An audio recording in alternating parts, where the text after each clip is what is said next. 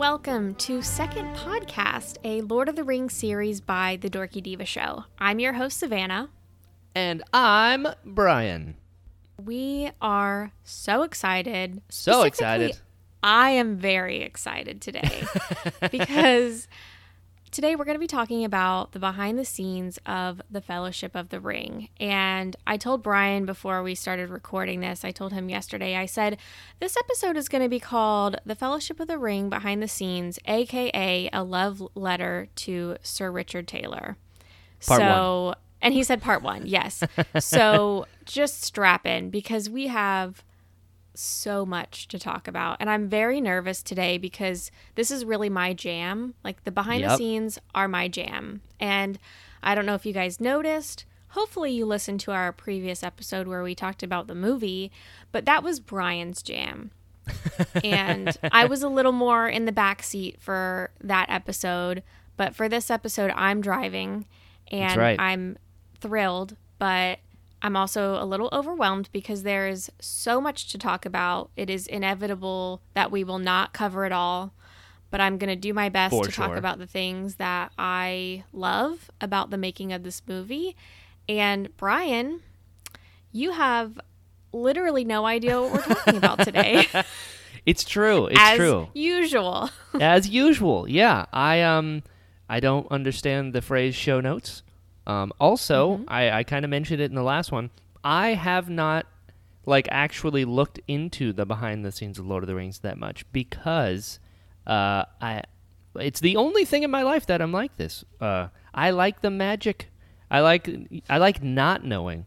Isn't that weird? And it's just Lord of the Rings. I feel like this is gonna taint you. I kind of feel bad. No, it's gonna be cool. I'll have a more appreciation. appreciation. Seeing the behind the scenes. Yeah, exactly. I love hearing fun facts about it. I'm like, oh, cool. And I do know some of these names, and I more than appreciate their work. So I'm excited because I've listened to or watched the fun interview back and forth stories of oh, and this person did this, and the little quips and things. Those are always really fun. But as far as the nitty gritty, all the stuff I know about Star Wars, I do not know anywhere near as much for Lord of the Rings. So I'm excited about this. I'm excited too. So basically what I did to prepare for this episode was I watched all of the appendices for the Fellowship of the Ring. And the first part of the appendices is really about Tolkien himself and the history of the Lord of the Rings and all of that. And to be honest, I've seen that before, but that's not really what I dove into for this episode. I really dove into the part of the appendices where they start talking about making the film. So we might gloss over that a little bit, and it's not really to be disrespectful or ignore that part of the process. It's really just there's so much to talk about, and I feel like one day we could do an entirely separate episode just on more focused on the books themselves and how they were written and everything. And this is really just focused on the film. So holy moly, we have a lot to get through. I do want to mention really quickly, though, I'm just very overwhelmed. I do want to mention very quickly, my mom texted me yesterday and said that a few theaters are playing the Lord of the Rings trilogy, the extended editions, in theaters soon. And I wanted to mention that here. I know that going to theaters in person is still a very touchy subject, and, I totally respect people who aren't going to the theater. I'm not going to the theater right now. Yep. Same.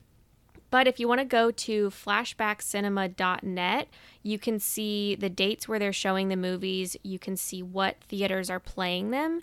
And it's all happening in September. So the 5th and the 8th, they are showing The Fellowship of the Ring.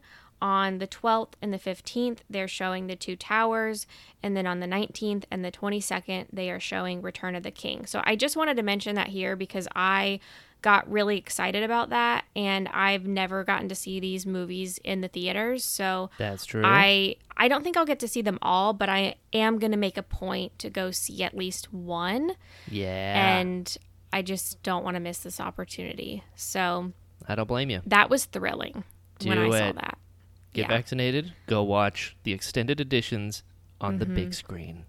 Yes, I've never done. And I saw am them vaccinated. in the theatrical versions, but I did not see the extendeds in theaters, so I'm Yeah. excited. That's just so exciting to me to be able to go see those. And like I said, I don't think I'll get to see them all. It's looking like I will be seeing Return of the King, which I am totally fine with. So that's exciting. I'll keep you guys posted on that. But anyways, just something to look into if you feel comfortable going to a theater and if there's a theater near you that is playing them. Yeah. So thank you, Mama Kiefer, for Yeah. sharing that info. The best. Yay. All right, so let's dive in. Let's dive I in. Yeah. Brian, I told you before we started, I kind of segmented a lot of these thoughts and fun facts into different, Yep. little bits and pieces. Mm-hmm. So we're going to start by talking about the crew. And it is literally impossible to talk about every single person that worked on these movies, and this movie in particular, without spending like 6 hours on it. And that's what we're gonna do. So that's what we're going to do.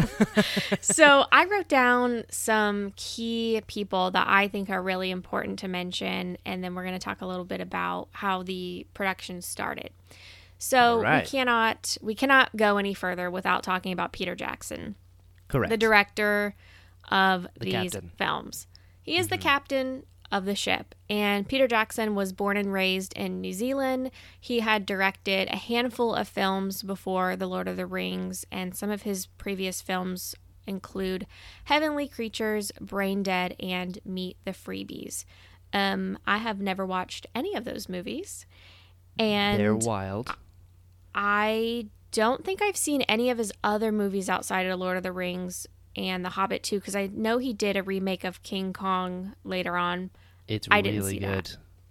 that. Ooh, Like maybe I'll check really it out. good. Yeah, I'm Team Jackson's Kong all day. Jack Black's in it, and I'm Oh my god, I love real Jack Black. big Jack Black fan. Yeah, I love him. Yeah. So when you watched some of his previous films to Lord of the Rings, did you watch those after you had seen Lord of the Rings? So I will admit I did not watch them all because they are very strange. You would never expect the creator of those movies to get Lord of the Rings. And What do you anyone mean who's by seen- that? Because I have no idea what these movies are. Well, you know what? I don't want to ruin it for you. okay. I'll just say it's very, very strange, like Hmm. weird and kind of art housey. Like it's one of those like. How do I even begin? Maybe I just need to watch them. Yeah. Just give it a shot. Just give Which it a ones shot have and you see. seen? Well, again, I haven't seen all of them. I've just seen clips. Okay. Yeah. No, I don't think I have. You know what? Just check out Meet the Freebles. Okay. Just check it out. Okay. Yeah, it's like there's puppets. There's a bunch of puppets, which is cool. Okay. Yeah. When you but- said you hadn't seen all of them, I thought you meant you hadn't seen all of the movies he had worked on, like every single one. No. I have not I seen didn't think them you meant entirely. like you have not seen a full film. Yeah, no. I watched the clips and I was like, I think I'm good. I don't think I need this one. Well, it's interesting because in the appendices, you kind of see how he's a little bit scatterbrained, but in a good way. Like, he trusts the people that he has on his team to do their jobs. Mm-hmm. But in his mind, his version of the story is never complete until even not even until they're on set filming. Because I think even when they were on set filming, he would change things in the script and tweak things as they went. Right. And I think we'll talk about this more when we get into the Hobbit movies, but he really made up a lot of stuff along the way when he did those movies. And I personally think that worked out well. I know some people disagree with me, but he's just a very interesting person because he's not like very methodically planned out to every little point. You know, he leaves some of it up to chance and just like kind of waits to see what happens. Right. And that would stress me out so much. And I'm not sure if it stressed him out, but he seems to be fine as he goes through it, you know, just like figuring it out along the way. Oh, yeah. But yeah, he's He's a a very filmmaker. interesting person. I love Yeah. it. He makes his art, and also he loves to really get into the detail. And like he takes his art very seriously, which is one of my favorite things about Peter Jackson. Like I remember one of the few things I know about the behind the scenes was when he first met with the Weta Workshop people, he essentially said, "We're making a documentary." As if these things had happened in real life with these people. That's the level of care I want with this story. Yeah, and that's why like it's these so were good. real places. Yeah, exactly. So that I love that. Anyone that puts their heart into their art makes me automatically appreciate it more. Me too. He's a very likable person as well. Like when you watch the appendices, you're not like, oh, this guy's weird. You're like, man, he seems so cool. I want to hang out with him. You know, right? He's just really into it, and I love that. Same. So yeah, he's the captain of the ship here, and then in the shadows is his wife. Her name is Fran Walsh, and she is not in the appendices at all. She's not a public-facing person, but that's his wife, and she helped with the screenplay for the movies. So she had a huge role in, you know, figuring out how to translate the books into a screenplay, what was important to keep, what needed to change, things like that. And it sounds like they both work very well together, but she likes to keep her life very private, which I completely understand. So there's not really a whole lot to like read or see about her, but I couldn't not mention her because she's one of the 3 people that made the screenplay. And the third person is Philippa Boyens. Oh my God, I love this woman so much. And she has been hired to be a consultant for the Lord of the Rings series that Amazon is working on right now. Oh, cool. And I'm really happy that she's involved because she's amazing. And she's in the appendices quite a bit. So she was a screenwriter as well. And prior to working on the films, she was already like a big fan of the books and very familiar with the books. She had read them a bunch of times. Cool. So I think it's nice that they had somebody on board that was also from New Zealand and also very familiar with the material. And I think she is like the main reason why these the story specifically turned out so well. And when you hear her talk about the pieces she worked on and examples of things that she kind of rewrote to fit the movie, you're like, wow, she's a genius. So she's awesome. She also worked on the Hobbit film, so we'll talk about that in a few months when we get to those movies. But she is just such a badass. Like, I'm just gonna say it. She is a literal badass, and I think she's so cool. Yeah. So it's neat, you know, out of the 3 people that worked on the screenplay, 2 of them were women, and then there was Peter. So I think that's really cool.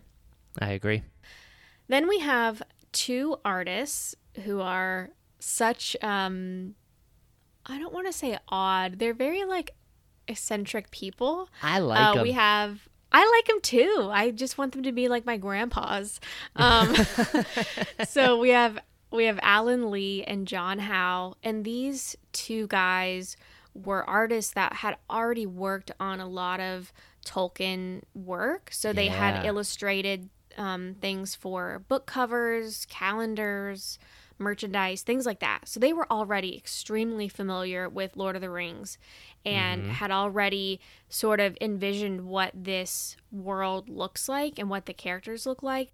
And they were asked to join the project and really help with honestly everything in the movies, from coming up with character concepts to environment concepts, props. They illustrated so many different things and came up with ideas and really like fleshed out what things look like.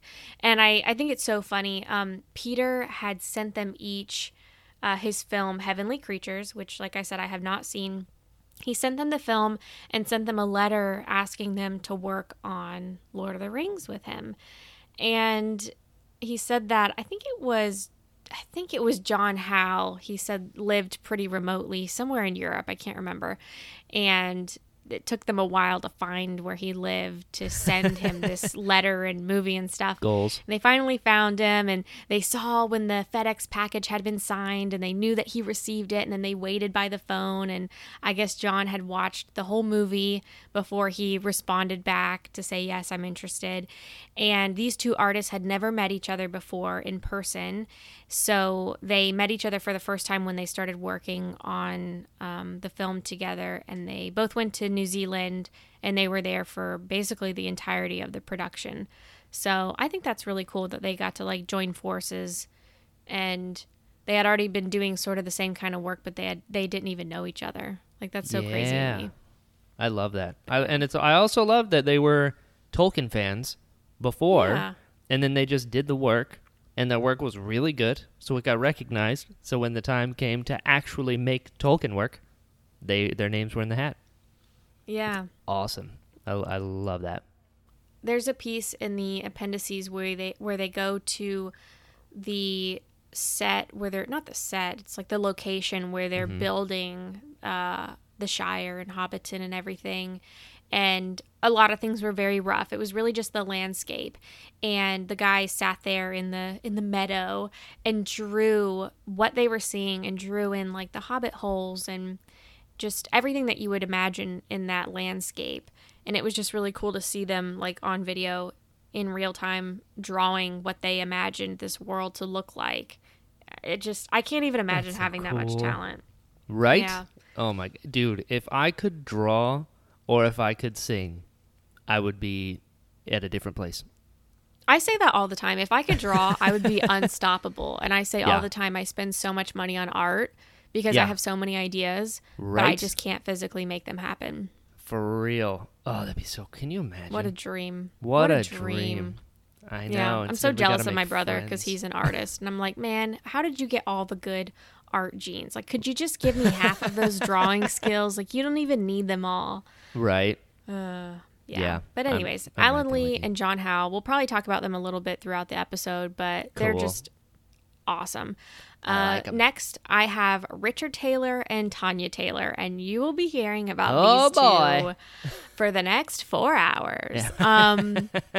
So they both live in New Zealand. They're married, obviously, and they had worked on Peter's prior films, and they are the founders and creators, I guess, of Weta Workshop. And we will talk about Weta Workshop a lot in this episode, but basically Richard and Tanya were responsible for, I would say, all the physical things you see in the movies. They are responsible for armor, prosthetics, makeup, props, and then they have a digital team as well that creates all of the CGI elements in the movies. They do so much at Weta Workshop. And Richard Taylor is, I was texting this to you yesterday and I meant it. I think he is the most talented person in the world. Like at anything, not even in this field, like anything ever. He is the most talented because he's so good at articulating his thoughts when he's on camera and in the appendices. And he's just so well thought out. Like everything he picks up that he's showing to the camera, like a sword or the hobbit feet or whatever it might be, there's a story behind it, and it's a story that he's created to make these things look so real, and every little bit on them has a purpose and has a backstory. And I'm just like, that's why the design in Lord of the Rings is far more superior than anything else you'll see in film, because it's real. Like there's a real purpose behind it, and even the creatures are designed a certain way. Like I can't remember exactly what he said, but he was talking about the Watcher in the water, like the octopus kind of thing. Yep. And he was talking about like, oh yes, there's little hairs on his back and this is what the hairs do. And I'm just like, nobody can even see these hairs, you know? It's just 10 everything out of 10 impression. is so detailed. Thank you. Everything is so detailed, and he takes it so seriously because he cares about the outcome. And I think his creative mind to come up with those backstories and purposes and figure out why is this on here or what needs to be added to make it practical, it really makes a difference. And it's kind of sad because a lot of the stuff he works on, I feel like you can't even see the detail on screen. Yep. But the fact that it's there, it just adds like a whole nother level of quality to what he's doing. That's how it works. That's how with any sort of like that type of department in a movie. Like I remember our friend Derek, him and our friend Tom were inside the Lugabeast of episode 7. And, you know, that's like 9 months of R&D on this thing, figuring it out, weighs hundreds of pounds. They ship it to the Abu Dhabi desert. They're going up, and Neil Scanlon wanted 6 seconds of screen time. That was the goal. It's crazy. So almost a year on something that nobody's going to think twice about. And he's like, give me 6 seconds and it will have been worth it.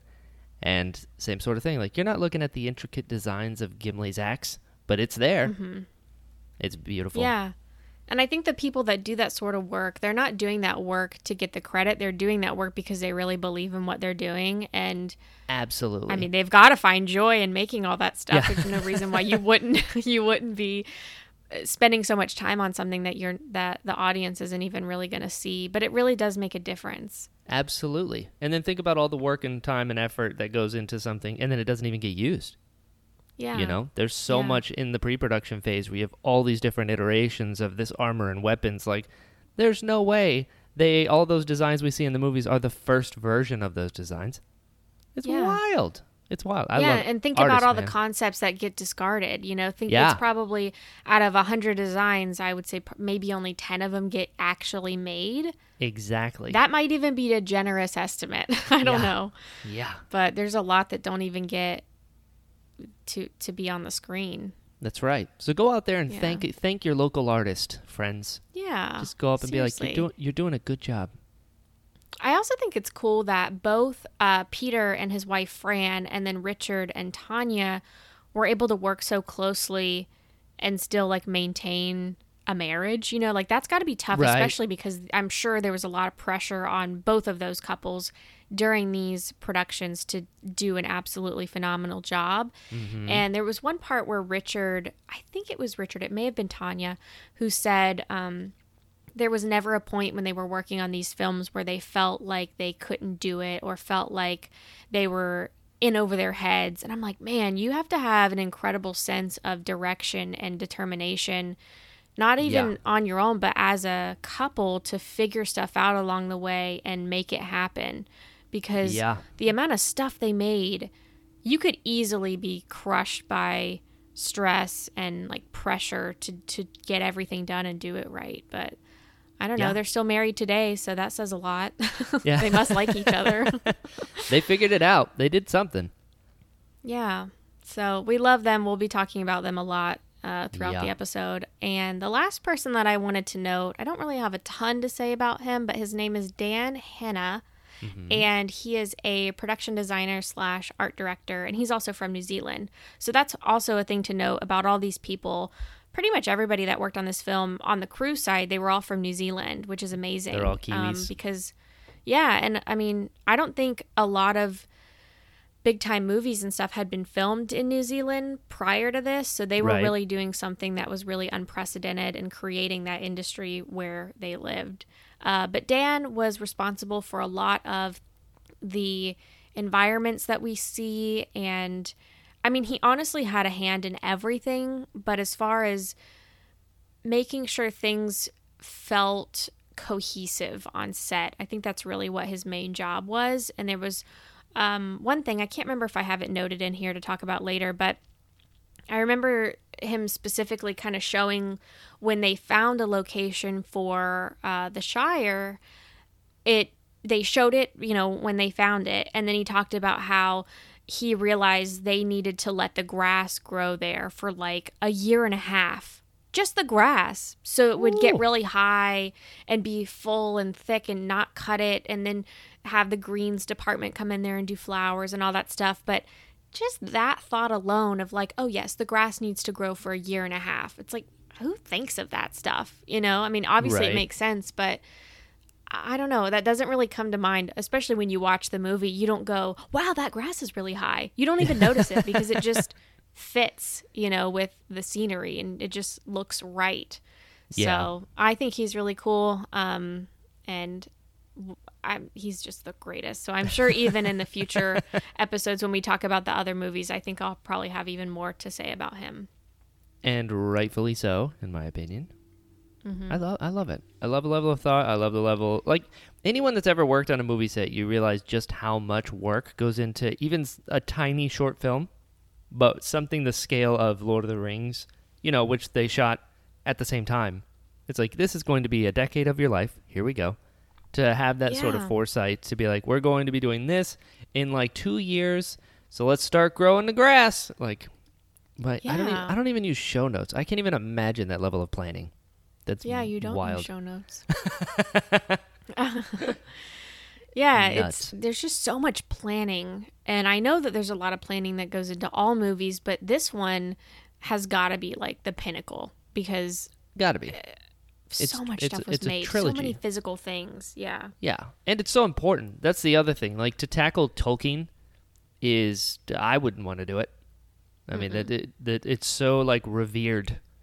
You know, it's nuts to be able to adapt it. You don't want to screw that up. No, and I do love that everyone that was involved was such a massive fan of Tolkien before they made the movie. So there's that respect going into it as well. You know, it's just cool. It's such a neat thing that happened. Like, we talked about this the other day, how lucky we are that we're alive at a time when we can be sharing the same part of the planet with these incredible minds. It's not like, 300 years ago, Richard Taylor created Weta Workshop. You're like, yeah, Weta Workshop's a thing here right now. Like, there's emails. We could go there if we wanted to. Yeah, it's wild. Like, man, are we lucky. I love it. Yeah, it's so cool. So the production of the movie started with the screenplay. Obviously, they had to spend a lot of time figuring out how to turn the book into a story for the film. And then that's when they got Alan Lee and John Howe on the team to start creating art for all the visuals that needed to be created for the movie. Mm-hmm. And then they went on to casting. And this is pretty crazy to me. I was just doing some last minute research before we started recording today. And Miramax was the first studio on board to finance these movies and everything. And they wanted to tell all of the stories in one film, all three books in one film. And Peter was like, that can't happen. Right. And his original thought was to tell the stories between two films. So he was like, one film isn't going to work. I got to leave Miramax. So he left Miramax, and he had a friend named Mark Odesky who worked at New Line Cinema. And he approached Mark and said, hey, I need to find a new studio. Like, this is my one shot to do this. And I need to be able to make it in two films. Mm-hmm. And Mark approached the executives at the studio, and they actually came to Peter and said, yes, you need to do this, but you need to do it in 3 films, which was great because it obviously needed that much time. So they were the ones that really pushed him to, if you're going to do it right, sort of, as far as having enough time to tell the stories. So once he was on board with New Line Cinema, that's when they needed to take the original screenplay that they had written to present to Miramax, and they had to completely redo it because now it was going to be 3 films instead of 1. So Peter, Fran, Philippa had to like completely, I don't know if they started from scratch, but obviously there's a lot of stuff that needs to be reworked when you go, between that big of a change.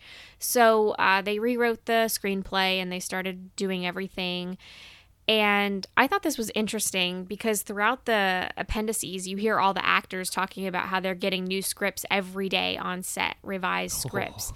And Mark Odesky said that the script was rewritten every week, even when they were shooting, and it was rewritten for 15 months. So goodness gracious. Things were being tweaked on the fly and being changed.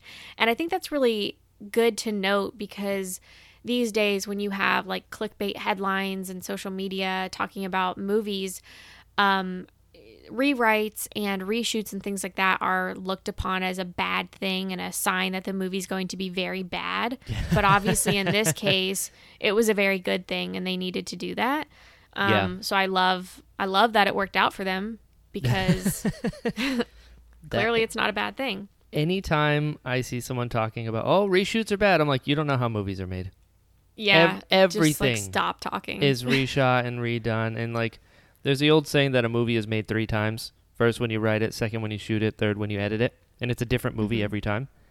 And to have reshoots means that at the very least, there's a budget to do the reshoots. That's a good thing, and reshoots are good.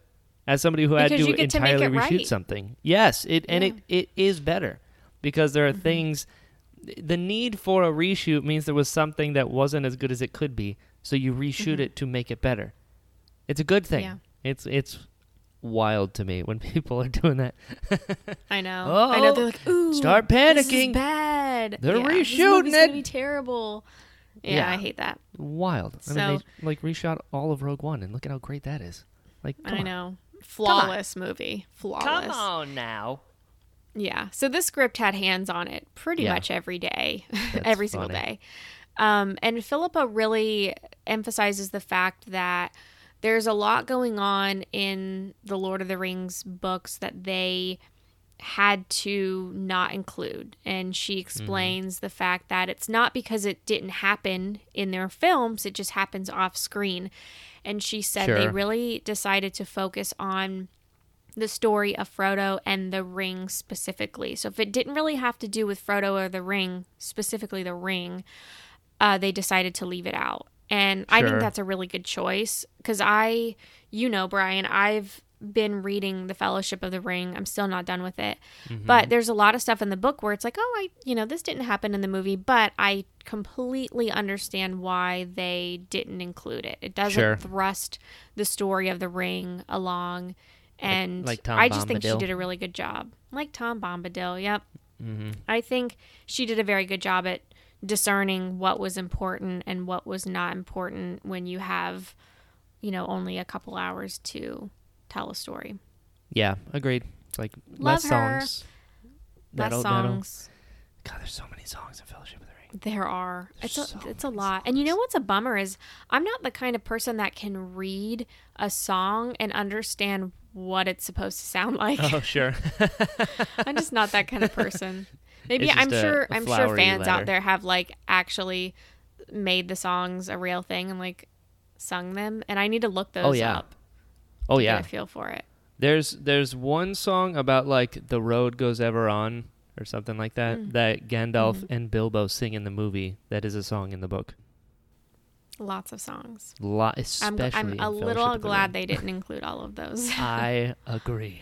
Like, oh, another song. Here we go. Here we go. Yeah. So yeah, Mhm. once they got on board with New Line Cinema, once they had really refined the script to start the production process, then they moved on to storyboards and previs. So in this period, they were obviously working with hand-drawn storyboards, and the previs parts were involving shooting small scenes with people on the crew who were not actors. So Peter jumped in and played a few parts. A couple of the other producers jumped in and played a few parts. And that was really just to get a feel for the scale of the characters. We'll talk about this a little bit later, but there's a lot of forced perspective stuff going on to make Gandalf look much bigger than the hobbits and the dwarves. Sure. And they did all of that with just small cameras and hardly any props, just to figure out sort of the feel of how things could be shot. So that's really where it started. And that's what I have for this crew section. And next I like it. want to talk about the cast. But if there is there anything that I missed that you want to mention? Nope. I think you did a good job. Thank you. I'm doing a hair flip and you can't see it, and I don't have Yeah. any hair to flip, but you know. I'm doing it too, and I have shorter hair than you do. On to the next segment.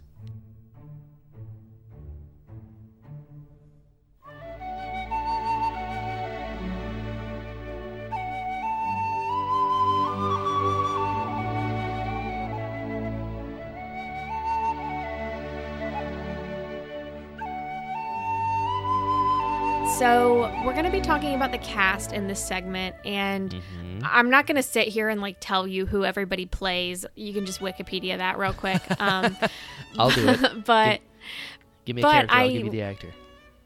Sean Bean. Yeah, Sean Bean, Boromir.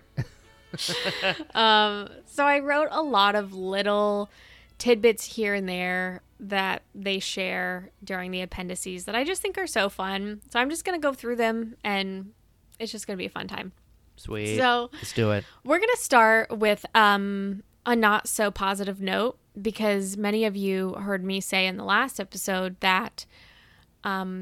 Samwise Gamgee was not my fave character.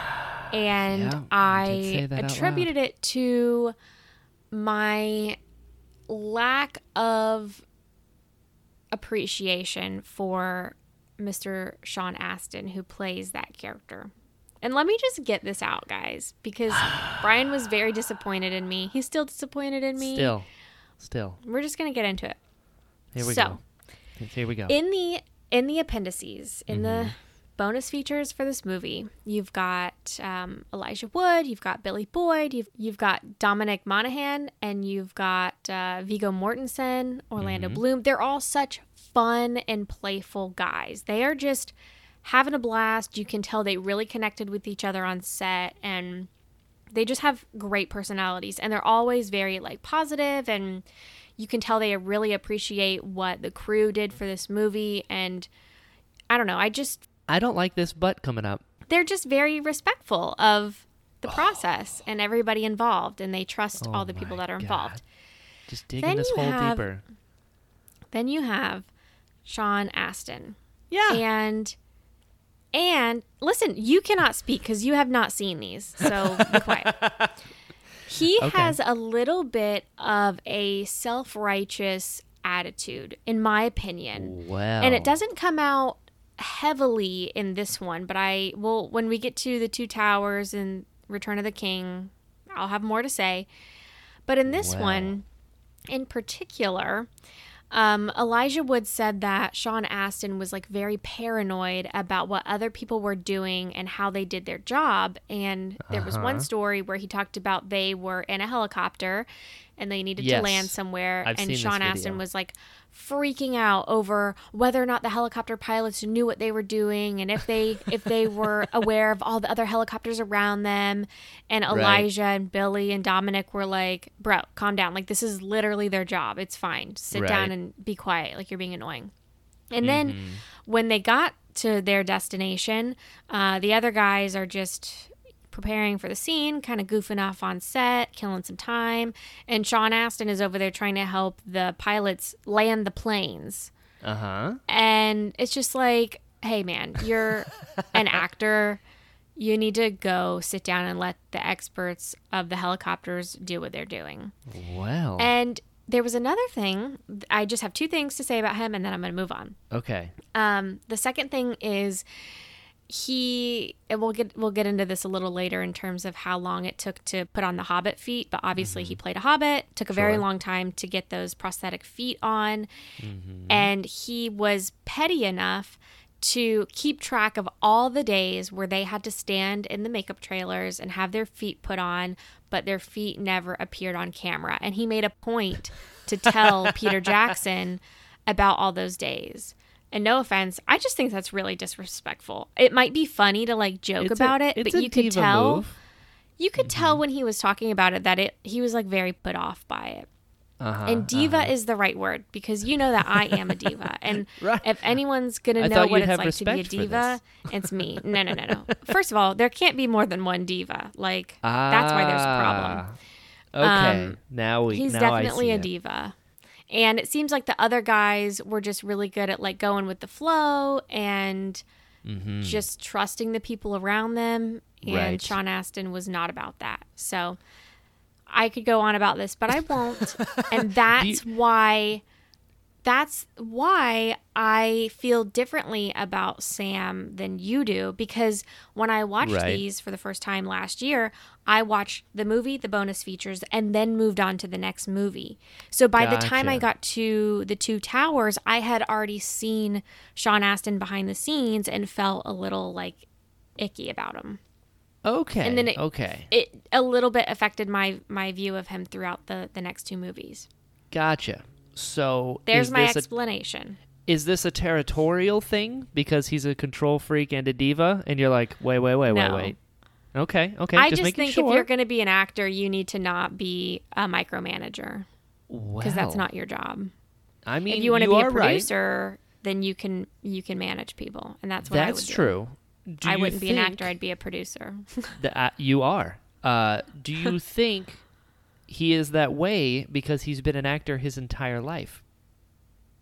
Because he was in the Goonies as a kid, and he's been in movies ever since. So he's kind of like just trying to be helpful. I think he needs to be put in his place, though. Oh my goodness gracious.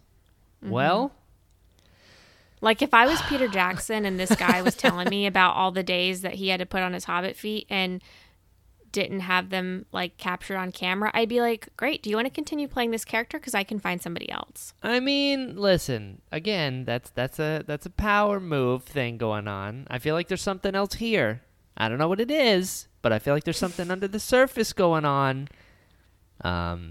Yeah, I mean, I just think in comparison to the other guys in this movie, sure, like I would 100% hang out with Elijah or Billy or Dominic or Viggo. Definitely, I would hang out with I would hang out with John Rhys Davies. They're chill, fun people. And Sean Astin doesn't seem like he'd be a fun person to hang out with because he'd be like paranoid about whatever you're doing. So it's just a very different vibe. I'm going to hang out with Sean Astin one day and I'll let you know how it goes. All right. I hope you have a terrible time. See, this sounds a little more personal than it should be. There's something here.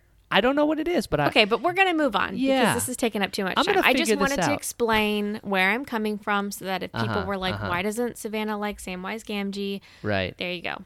We're moving on. You don't mind Sam. You just don't like Sean. Yes. I'm going to figure this out. Okay, well, we're going to move on. I'll get back to you guys. Okay. So then we have Billy and Dominic. I just talked about them a little bit. They play Merry and Pippin. They are perfect. Love them. Yes. There's so many little clips of them just goofing off, being total hilarious children, basically, on set, just being super funny. Yes. And I told you this in a text message because I literally could not wait to tell you. But when I was watching the appendices this time around, I was like, I wonder who they're married to, because I listened to their podcast that they have together. So good. And they talk about their wives a lot. And I'm like, I wonder who they're married to. And Billy is married to a woman. I don't know if she's an actress, but I had never heard of her. And she seems precious and she's beautiful. But I didn't know who she was. And then I looked up who Dominic is married to. He is married to Evangeline Lilly, who plays Tariel in the Hobbit movies. We'll talk about her, in a couple months. But I was just like, what are the odds of that? And you said that they were cast members together on Lost. And I'd never seen Lost. But how precious they have that, like, Lord of the Rings world connection. Yeah. I think that's so cool. Granted, they were in Lost way before the Hobbit movies. And I get it, But how cool to be like, oh, well, when I worked on Lord of the Rings. And she can be like, oh, well, when I worked on The Hobbit. Like, what a fun dinner conversation. I wonder if, because Lost had been on for seasons upon seasons by the time the Hobbit came out, I wonder if Dominic Monaghan ever visited the set of The Hobbit. Because that would be cool. Imagine you're working on The Hobbit and then Mary walks in. I would love to know that. Right? That'd be neat. We should write into their podcast and ask him. We should. Be like, hey. I'm going to do it. Listen. Answer our question. Or else. Yeah. I don't know. I just thought that was a very fun little fact. They are adorable together as well. I agree. Next, we're going to talk about my favorite person that I wish was my real friend in real life. Well. Mr. Viggo Mortensen. Yes. What a man. I love this man. As an actor, as a person. It's just weird. He's so weird. That's why I like him. Don't you want to be his best friend? I do, but I feel like it would be a lot because he's very strange. Like, very out there, very eccentric. Like, that's what I like about him. Yeah, and he's like a rascal. He's great. I like Viggo a lot. Yeah. So they had actually started the production for this movie with another actor as Aragorn. And I've looked up who this person is, and I can't remember his name, and I didn't write it down. I didn't know who he was. But they had started the movie with this other actor, and then they realized that they had cast the role too young. Yeah. So they had to find somebody quickly, and they didn't really explain this a lot in the appendices, but they just said we immediately reached out to Viggo Mortensen. So I don't know if maybe he was on their list of potential people to begin with, Sure. But they reached out to him and they had to persuade him to take the role. And they were like, we really need you to give us an answer soon. And he's like, well, how much time do I have? And they were like, a couple hours, like not much time because obviously they had already started production. And it was Viggo's 12-year-old son, Henry, that said he needed to do it because Henry had read the books and Viggo had never read the books. He had no idea really what The Lord of the Rings was, but his son said he needed to do it, and so he accepted it. And how insane is that? Cool. That this man was literally perfect for this role, and he only accepted the position accepted the role because his son was like, hey, Dad, you should do this. Wow. How many dads listen to their 12-year-old son like that? Right. Oh, I see it right here. 27-year-old Irish thespian Stuart Townsend was the original. And Peter Jackson decided to replace him 2 days before he was supposed to begin filming. Oh, imagine that. That would suck so bad. Wow. Yeah. Luckily, Viggo I know, accepted what the a role and was on bummer. a plane And the they next didn't mention day. his name. Damn. That's usually how it Yeah. goes when they have to recast and Yeah. stuff like that. That's wild. Yeah. Yeah, Yeah. maybe Stuart Townsend was like a regular member of society, and they're like, we need someone a little more wild. We need someone Yeah. who headbutts a lot. Yeah. Yeah, Viggo's awesome. Viggo's super awesome because he really embodies this character, and Yeah, they talk about him in like every segment of the appendices, even Really? if it has nothing to do with him. He's somehow mentioned because he just embodies this character in so many ways. And there was one part when Richard Taylor was talking about making the swords. He said, oh yeah, Viggo never went anywhere without a sword. He would even go to dinner with his sword. And love that it. was like a way of him embodying this character. And Viggo told this hilarious story about how one day he was like half in regular clothes, half in his Aragorn clothes. And he was rehearsing, and then he left rehearsal and started waving his sword around on the streets to try to remember the motions he had just learned for this choreography. And the cops got called on him because he's this crazy man running around the city with a sword. But he literally took it everywhere. I guess he drove everywhere with the sword laid in the backseat of his car. And yeah, he love it. He was Aragorn when he filmed this movie. It wasn't a thing that he turned off. Right. And there was a part that I noticed in the appendices as well. They were on location. I can't remember what scene they were filming, but they were on location and he was waiting for things to be set up for him to go do his scenes. Mm-hmm.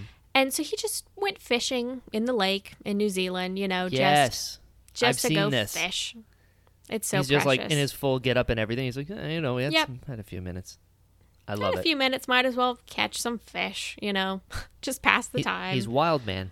That's what it is. He He is a brings that wild like man. wilderness side to Aragorn because Viggo Yes. is that guy. He's such an interesting actor, but he's also like, he's intense.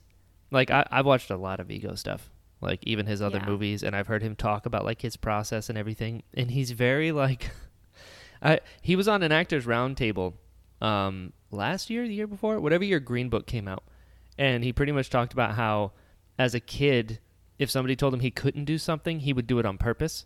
And he's like, I still have that in me. So if someone's like, you can't play that role, that makes me want to play that role, even if it's inappropriate, because I'm just going to Yeah. show them. I'm like, yeah, that sounds like Viggo.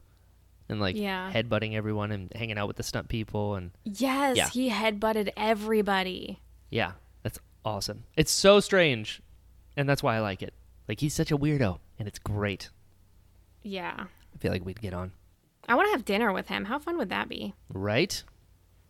And he's That'd a be awesome. poet. Like, he's written poems and stuff. Yeah. And he's Yeah. a photographer. Like, he's so many things. His poems are weird. I've read I've never read them, and I'm not going to. Yeah, I don't recommend it. Oh, that's funny. They're strange. They're not Well- Sam Shepard strange, but they're strange. Interesting. Mm-hmm. Well, I have a few other things to say about him, but they kind of go in different segments, so we'll circle back to We'll get that there. in a little bit. All yeah, right. but I just thought it was interesting that they had started with a different actor. They had to get Viggo on board quickly. Yeah, I His didn't know that. very first scene was Weathertop. So was the fight Oh. with the ring race, and that was literally the That's first thing cool. he ever filmed. Like, think about the pressure with that. Like, you got to know the sword fight and everything, and the level Work of with intensity fire. there. Yeah. That's cool. Crazy. Yeah. Then we have John Rice Davies, who I have to talk about this story for just a moment. Okay. It showed up on my Facebook memories a couple days ago. I met him, I think it was 7 years ago at Tampa Bay Comic Con. But at I the was time there that I met too. him, no way. I was, yeah. I went to his panel. Oh, I didn't go to his panel. It was really good. Dang. Anyway, What if we saw each other there and didn't know each other? That's weird. probably. But I met him because I'm a huge fan of Indiana Jones, and he is Yeah. Sala in Indiana Jones. I had no idea who Gimli was. Literally no idea. Oh, yeah. And I got a picture signed by him, and I met him, and he was so sweet, and he talked to me about Sala, and it's just so funny. I was like so joyful and excited to meet him, and he was just really sweet. But I had no idea. And now if I were to meet him, I would only want to talk about Gimli. Like, I would be like, Sala, fine, like, great, but let's talk about Gimli. And so, I don't know. I hope I get to meet him again and, like, get a picture with him. But I'm sure you will. I just think it's He's hilarious huge. that I had... He's amazing. He's very He's tall. Amazing. I So he... Oh, go ahead. I always think about him with his panel. He actually would, like, it was just him on stage, and they had microphones on either end, you know, where people could walk up and ask questions. And what I thought was really cool is when somebody would ask a question, he would stand up, walk over to that part of the stage, and look the person in the eye as they asked their question, Stop. and then answer it for everybody else, and then would Man. go back to the, like, he was walking back and forth across the He stage. cares so much. I loved that. And then a friend of mine, this guy I was in a movie with a bunch of years ago, he tells a story. He was really excited to talk to him, and he got an autograph, and he was waiting in line. And there was this kid in front of him, and John Rhys Davies was just like, oh, you know, what do you want to be when you grow up? And it's like, oh, I want to be an actor. And he goes, oh, great, you're going to love it. It's really, really cool. And then my friend goes up there, and he does it again. He goes, oh, what do you want to be when you grow up? And mind you, he's like 20 at the time. He goes, oh, I'm actually, I'm trying to be an actor. And John Rhys Davies goes, tough business. And he's like, what? You just encouraged this kid? That's so funny. Yes, I think about that He's a lot. hilarious. He has a really great YouTube channel that you should check out. Does he? John Rhys Yeah, Davies oh, has a man. YouTube channel? We'll get into What? that in a little bit. I didn't know I'll tell you that. about that after the show. Sweet. Phenomenal. He's phenomenal. But there's so many little interesting stories about him when it comes to this movie. And one of my favorite things is everybody talked about how he had a very different way of rehearsing for fight scenes, and Oh, yeah. he I've didn't seen really like to rehearse. So he'll gather around the stunt guys and go, okay, how many of you are there, and who's gonna come at me first? And he goes, okay, well, you hit me here and I'll hit you there, and then you come here and then hit me, and then I'll hit you here. And he's basically telling them what to do. Yeah. And he did not like fake hit these people. He actually beat these stuntmen, because I'm assuming he just like didn't know how to act that out and pretend to hit people. Sure. So he battered these stuntmen and really went in there full force to make it That look as is real as hilarious. he could. And I think that's so funny. The other thing I have noted for him, and we'll talk about this when we get to the makeup, he obviously had so many facial prosthetics glued to him to look like Gimli, and his face reacted so badly to the makeup. He was allergic to maybe like the glue, I'm assuming. Right. And Could it be would the basically latex. peel off. Yeah, it could be the latex. It would basically peel off his skin, and then he'd have like raw skin, and his eyes were all like watery and itchy. And I just cannot imagine having to sit in a makeup chair for like 4 hours to know that you are going to be in excruciating pain all day. And a lot of the times it was his stunt double or scale double. Yeah. I was going to say, doing how a lot of often the was work. it him? Yeah, it was not him very often, because I actually Mm-hmm. read an article recently from his scale double, and his scale double did a lot of the work. But still, like, think about the council scene. So Elijah Right. Wood said they filmed that scene for 5 days. There's a lot of close-ups of Gimli in Yep. that scene, and so John probably had to be there every day. think about having to sit in the makeup chair for that long, just knowing that you're going to be itchy and just feeling like garbage all day from this crap that's like glued to your face. And Right. Richard Taylor specifically said that John Rice Davies was like the most wonderful person to do his makeup, because he'd come in every day with his hair pulled back. He would be clean shaven. He would be ready to go. And so I think that says a lot about him, like just in the fact that he was probably so miserable, but he Right. still did it and came to work every day on time and was like prepped and ready to go, and not like dragging his feet, dreading this process of getting all this makeup on. Sure. Yeah. But bless his little heart. Bless his I little just heart. can't imagine. I just love him. So he's amazing. He Then is. we have Sean Bean, and Mm-hmm. this story is my favorite story. So This Sean one I know. Bean, who plays Boromir, Mm-hmm. was really afraid of flying in helicopters. And obviously, to get to a lot of these locations, you had to ride in a helicopter.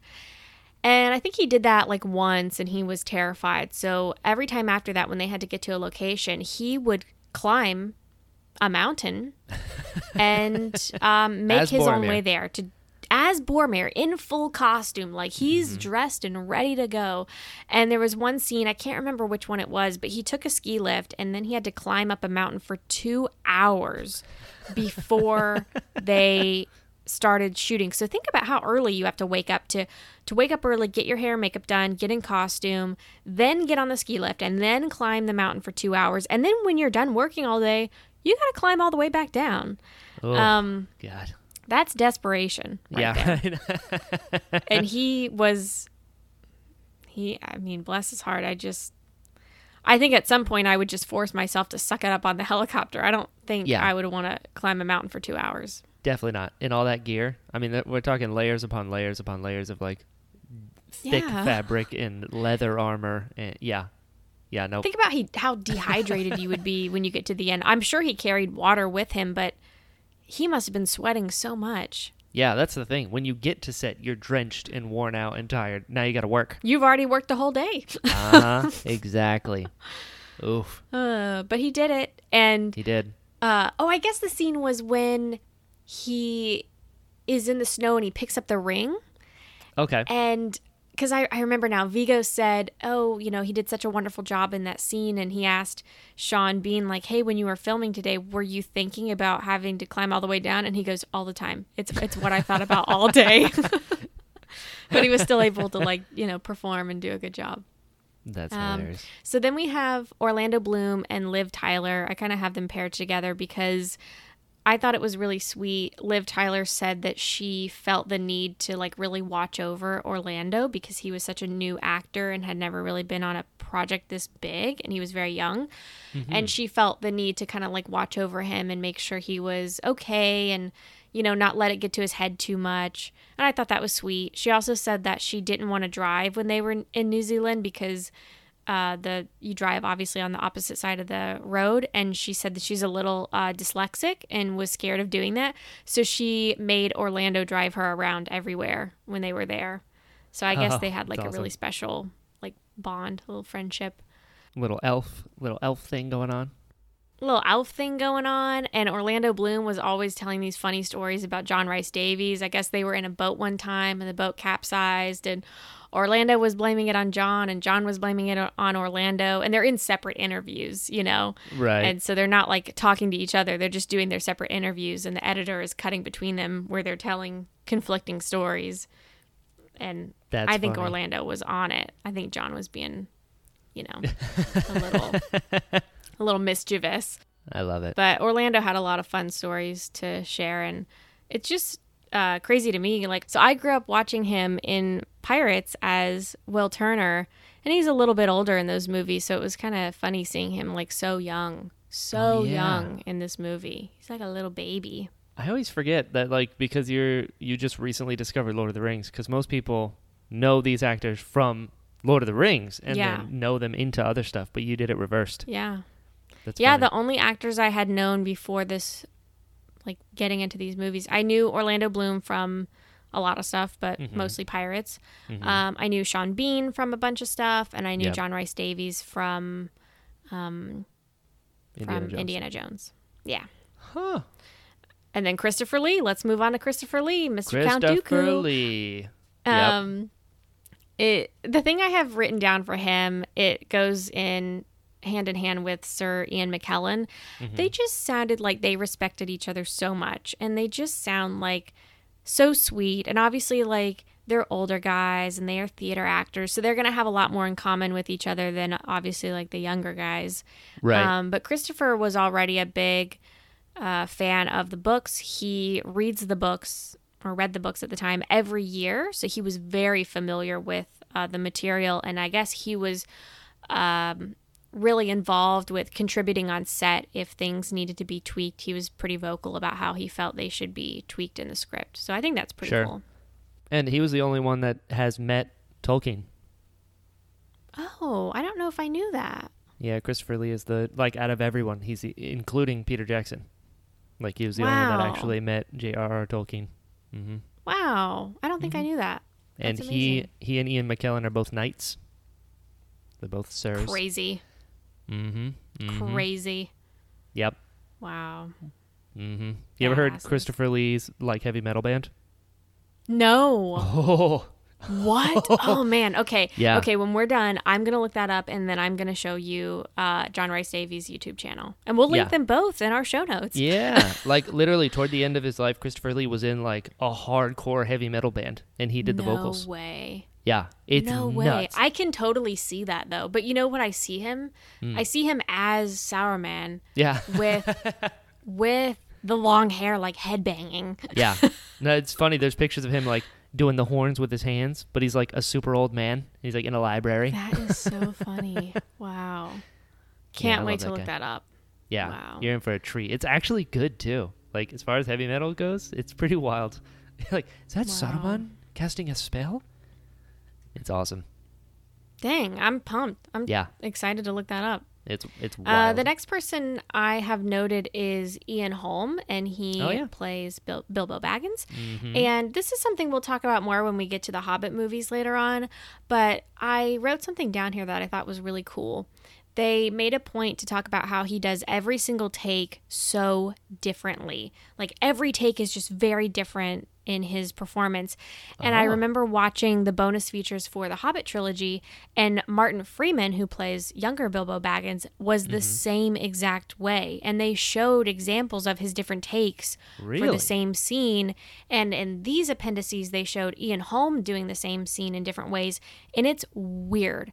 And I don't think Martin Freeman did that to be like Ian Holm. I think he just did that because that's the kind of actor he is. Right. But how funny that they were both the same, playing the same character. Interesting. I've heard of that before. With continuity, you can also give options in the edit. So a lot of times when you're on set, you'll do the scene as written, and then you'll have a take at the end, be like, can I try something? And a lot of times they'll be able to make a totally different movie depending on the choices that you made. So it's pretty neat. That's wild. Yeah, I thought that was cool. And then the last two people I have noted, I don't even have anything written down about them, but it's just Cate Blanchett and Hugo Weaving. Can't not mention them. Your two favorites. My two faves. I'm trying to think. I'm trying to think if they had any interviews in the appendices, and they may have, but I think they were probably very short. They're not in the appendices a ton, which is probably why I don't have a lot noted about them. But the appendices focused a lot on the Hobbits, Vigo, the Fellowship. Orlando. Yeah, exactly. So not a ton with Cate and Hugo Weaving, but love Cate. Hugo Weaving is also great. He just looks like Spock, and his character needs to let her daughter live her life. Listen, yeah. Yeah. Whatevs. Yeah. Whatevs. Had you seen The Matrix prior to Lord of the Rings? No. Remember I told you I've never seen those. Okay. You still haven't. I need to watch them. No, not yet. Right. I'll get to those. I promise. Okay. I would love to watch them. They're really good, and they hold up. Yeah. Okay. I'll check them out. So that's what I have for our cast segment. Is there anybody else that you want to talk about? That's a great question that I'm entirely unprepared for. No, you know what? Yes. Lawrence McCoy, who played Lurtz. How awesome was that? Yes. What a babe. Oof. He's cute. Oof. Man. That's it. And also, Sala Baker was Sauron. He was in the suit. And I think he probably played some of the Uruk-hai as well. But he is in literally everything. That's who I'm thinking of. Sala Baker is the babe. Sala Baker? I don't know the other guy you mentioned. I think I had them confused. Yeah, Lawrence My McCoy apologies. is, he's the one that faces off against Aragorn. You know, the scary one. Yes. And then Sala Baker was in the suit as Sauron in the flashback and a bunch of other things. Interesting. Sala Baker is the one that headbutts with Vigo all the time. Yes, he's the one that there's a behind the scenes story where Vigo told Sala to headbutt Orlando. Yeah. And he's like, just and go he over got there. his Just head give red. me-" Yeah, it's like there's just a red dot in the middle of his forehead. He's like, oh, hey, Orlando. Kunk. You just see his lights. Yeah. I think they were on set for that too. Yeah, it makes it. Oh, yeah, because he mentioned that the elf makeup The that he makeup had. team probably, Yeah. hated that. But they also did that a lot at the premiere, which is funny. Yep, I love it. Oh, man. That must be from one of the later movies, because I remember those stories, but they were not in the appendices that I watched for this one. So I wonder if it's like the next one or something. Possible. But, yeah, they're Possible. hilarious. Yeah. Yeah. We'll talk about the scale doubles in a little bit, too, so I don't Sweet. want to forget them. We'll talk about them a little later. We're going to move on to Weta Workshop. Weta Workshop. Weta Workshop was kind of like visiting some wild fantasy land. It's like Willy Wonka's chocolate factory, but without the candy. I went to the Weta Workshop, which is quite unlike anything I've ever seen in my entire career. And they made everything you see in the film. They made all the armor, all the weapons. Richard Taylor, the man in charge, I think he's a genius. We're going to start with makeup and prosthetics. Mm-hmm. I have so many notes on this. Just like fun facts. Let's do it. So obviously the hobbits had to wear fake feet, fake ears. They had wigs. So many people in these movies had to have prosthetics applied to their face or whatever it may be. Right. And Tanya Taylor talked about the latex a lot that they used to create these pieces. And the Uruk-hai obviously had full masks. They created masks for the scale doubles. Just so much stuff was made out of latex. Right. And they said that the foam latex ovens that they used to make everything ran every single day for 3.5 years. They never turned off for 3.5 years.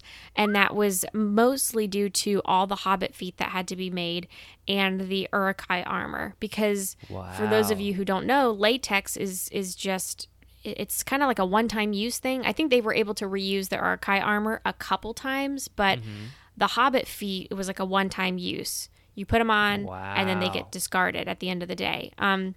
So they had to make a ton of everything.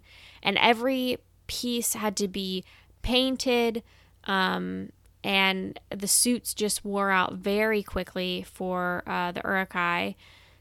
And yeah, every single day for 3.5 years. I should have calculated how many days that is, but it's, I mean, obviously close to a lot. Maybe over 1,000 days. Yeah. 3, 6, that's a 9, ton. Definitely over 1,000. Definitely over 1,000 days.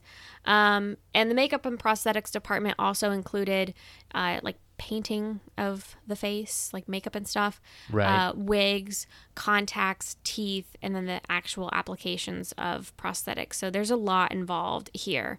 One thing that I thought was nuts is that, and I could be a little wrong about this, so I'm going to share a number here. I'm not sure if this number was for all 3 movies or just the Fellowship. If I had to guess, I would say all 3 movies because they made them all kind of at the same time.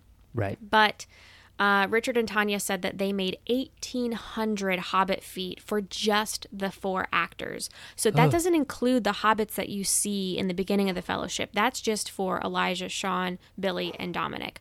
1,800 Hobbit feet. That's 450 per Isn't Hobbit. that crazy? That's That's crazy. nuts. That's Yeah. Nuts. Yeah, they also said for all 3 films, they made over 10,000 facial appliances. So that's, noses, things like that. Right. And 1,800 bodysuits.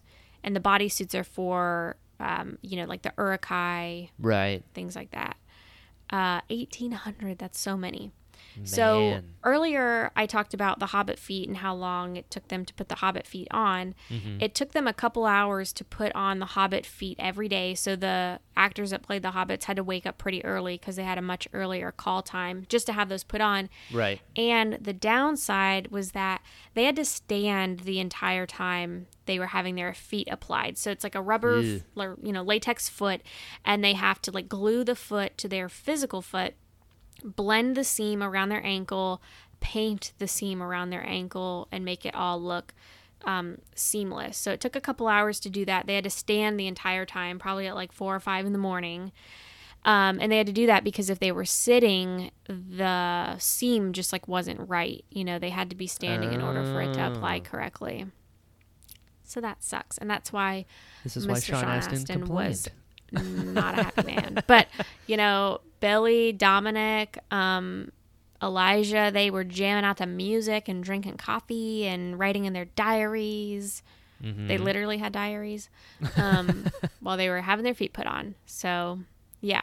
And then they had to have their ears glued on every day. And this was one interesting thing that Sean Astin had to share.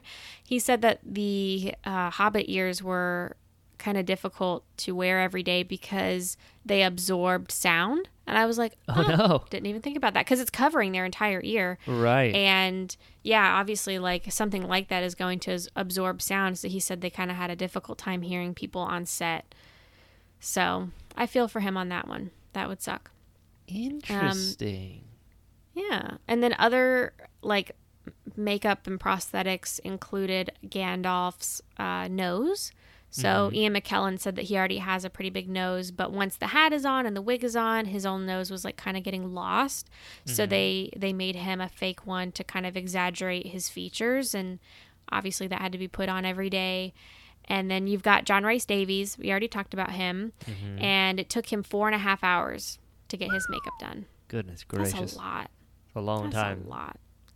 Yeah. And then you've got the wigs and everything. I mean, that whole process is all included. But I want to it's a do that lot. one day. I've never worn I think that'd be so prosthetics. fun. Yeah. I think that'd be so fun. Tori, if you're listening, let's figure this out. Oh, yeah. Let's just go over to her house one day and just like become aliens. Done. Yes, please. I want to Just try spend a it. weekend becoming aliens. I think it'd be so cool. I think so too. It wasn't like a job or anything. I just did it for fun. But one time my friend Wes, he was interning for a studio that does a lot of prosthetic makeup.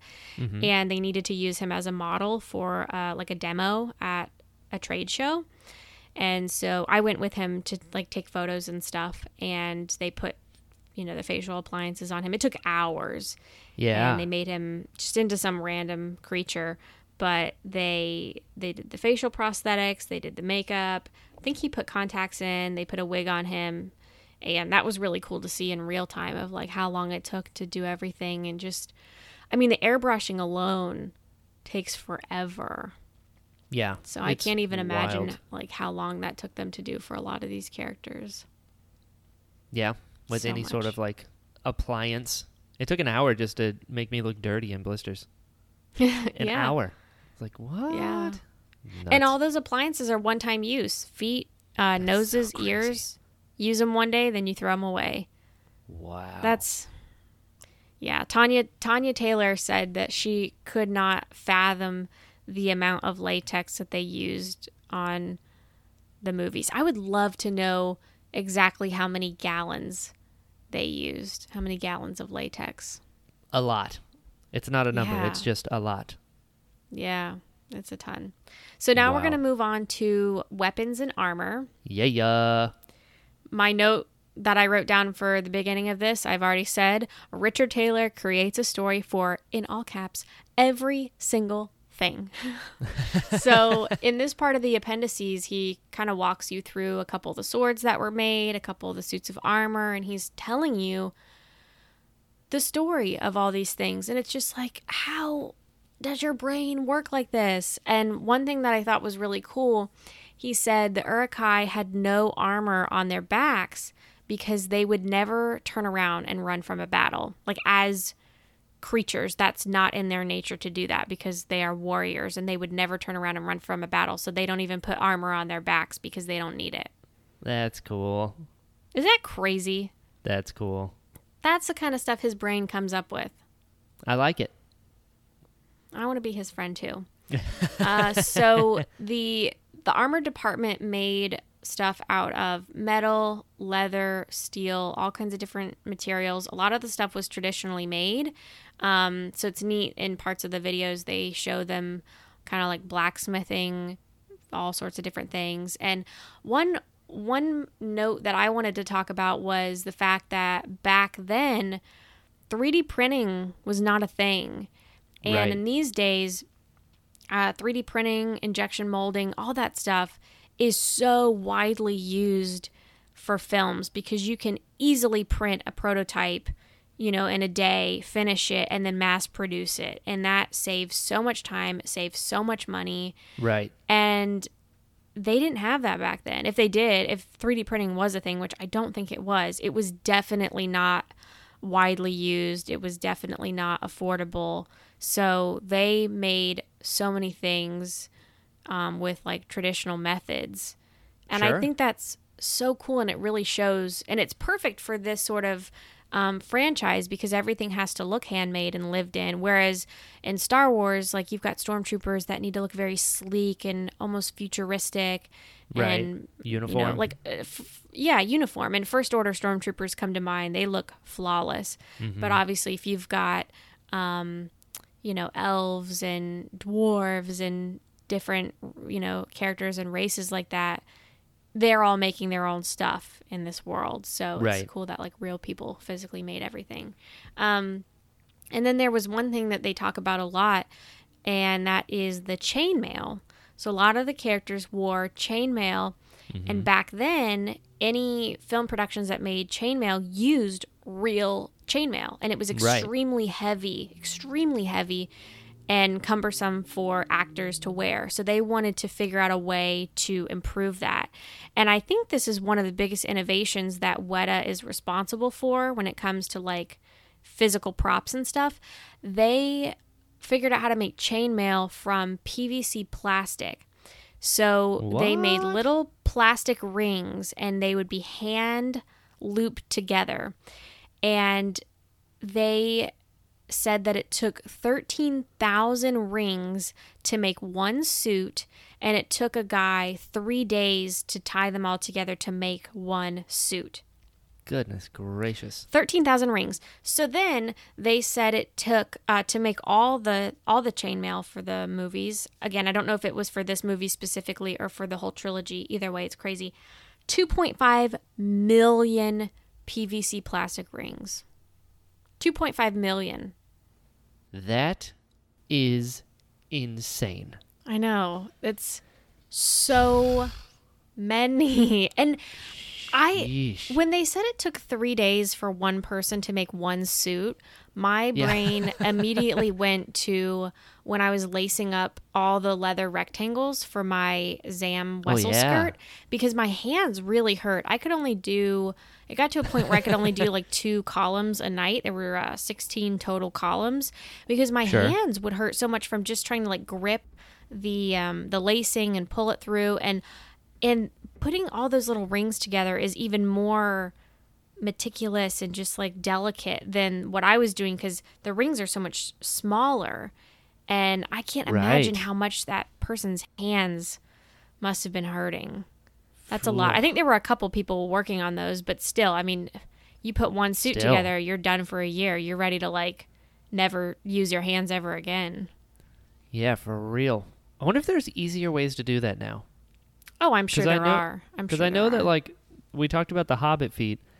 By the time they got to the Hobbit movies, they were like slippers. Yeah. You just slip them on. Yeah. So I wonder if Weta figured out a way to, like, quickly do, like, chainmail and costumes and armor. Oh, I'm sure there like are. molds, you know? Especially now with all the different machinery and stuff. I mean, I feel like Right. you could even cut those rings with like a CNC machine, whereas back then, I Right. don't know if they were hand cutting pipes individually. I have no idea, but That's wild. It's a lot. But back then that was such a big deal that had never been done before, and it really improved the way how long the actors could work and the way they acted because it was so much lighter and easier to wear. I mean, it was still probably heavy, but not as heavy as wearing actual chainmail. And it was probably cheaper. Have you worn chainmail before? Have I? Yeah. No. It's super heavy. I bet. I wouldn't be able to do that. Heck no. Super heavy. Monique and I have both tried it on before. Monique got her hair caught in one. Where did you do that? The Naples Museum. I had a media company a while back, and I used to work with them a lot. And one of the guys there had like an actual set of chainmail, and we got to try it on. That's cool. No, I've never. It's super heavy. Never done that, and I don't ever want to get my hair caught in that. Yeah. We were like, oh no! Like one of the links caught her hair. We're like, oh no! Ow!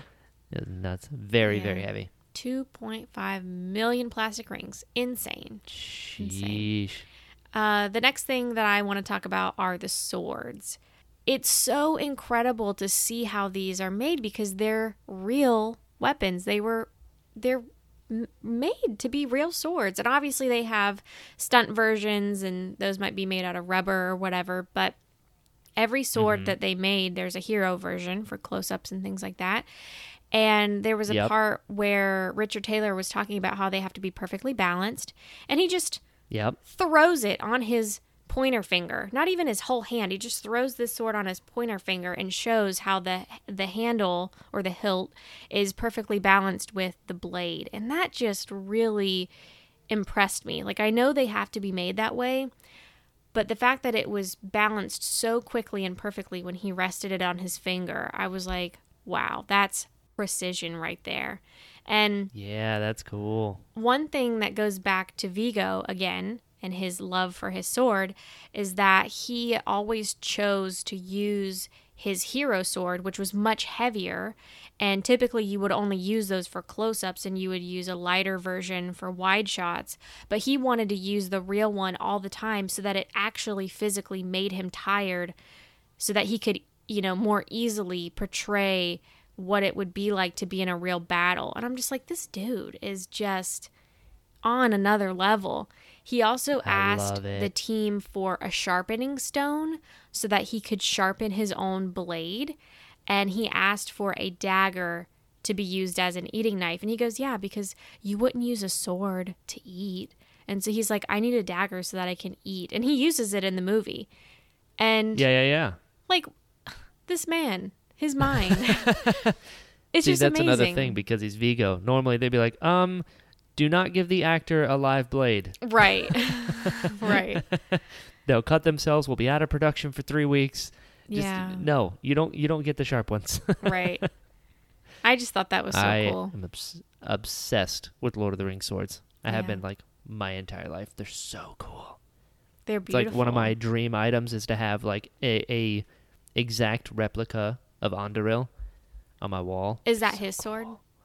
That's the sword that Narsil gets reforged into in Return of the King. Okay. See, I'm not familiar his with all these things. His regular one, to my knowledge, doesn't have one. It's just the Sword of Strider. And then Narsil was the blade that was broken. Narsil gets reforged into Andoril. I remember the fun fact you told me last time. It's oh shoot! Now I forgot. Hatafang is Arwen's sword. Hatafang. Okay, I was close. And then Frodo's sword is Sting. Sting, I knew that. Gandalf's sword is Glamdring. I knew that. I don't think I could recall that, but I did know that. Yep. Not all the swords have names. So like Sam's doesn't. To my knowledge, Boromir's doesn't either. Legolas has those 2 knives. Gimli has his axes. Merry and Pippin just have random swords that were given to them.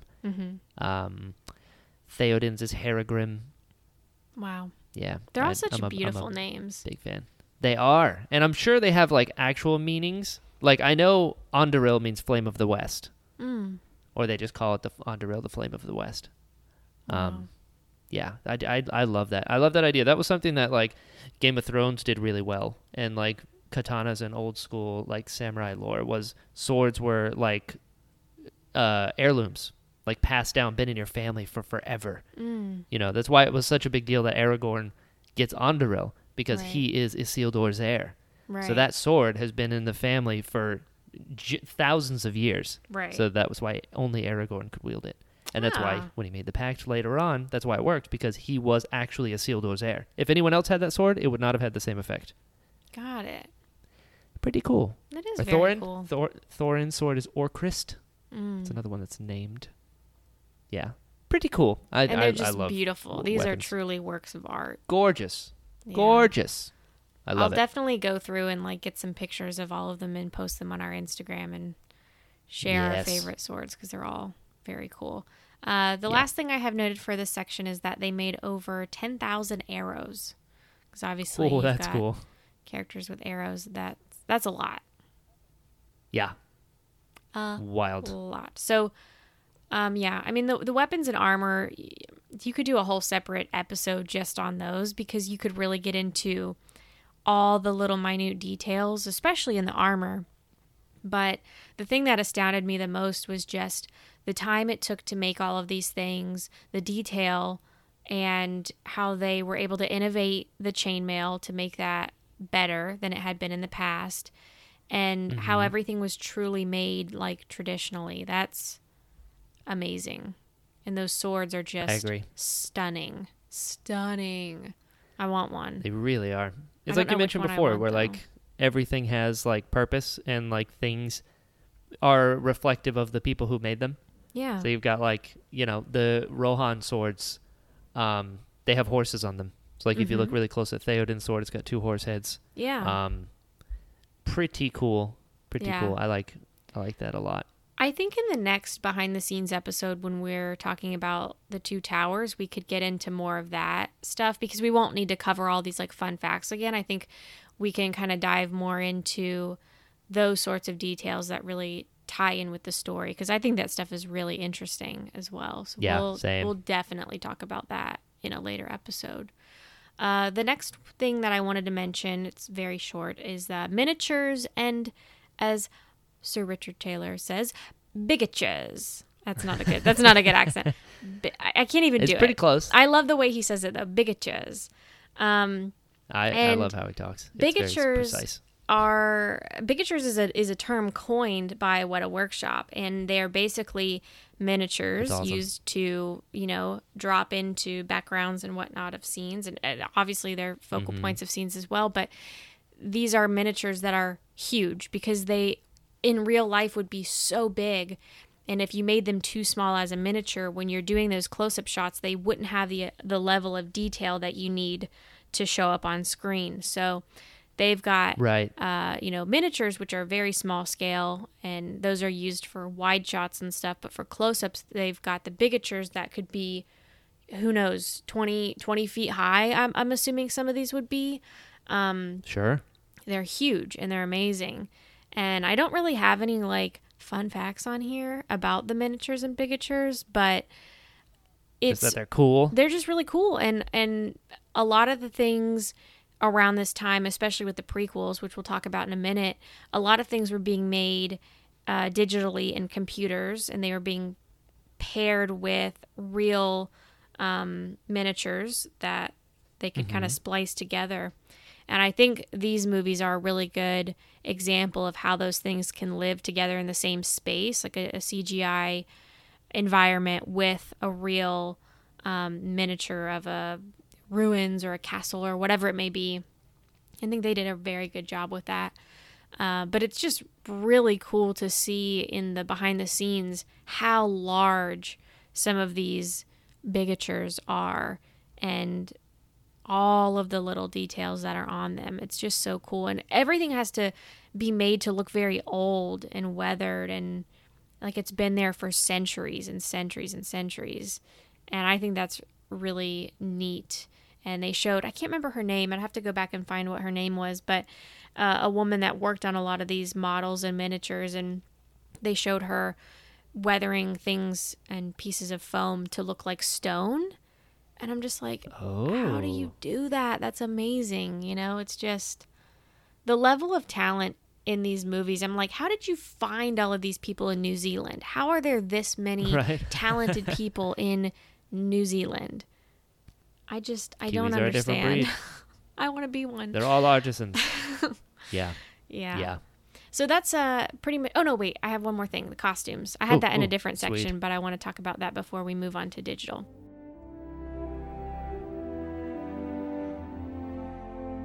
Nyla Dixon, who's our costume designer, did an incredible job. We set up a sewing room for her at Stone Street Studios, which used to be an old paint factory.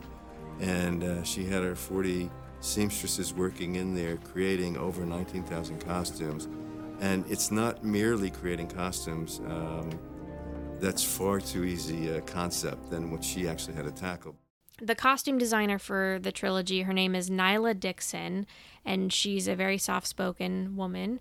And she said it took her about 3 months to even understand the enormity of this project and understand actually how many costumes had to be made.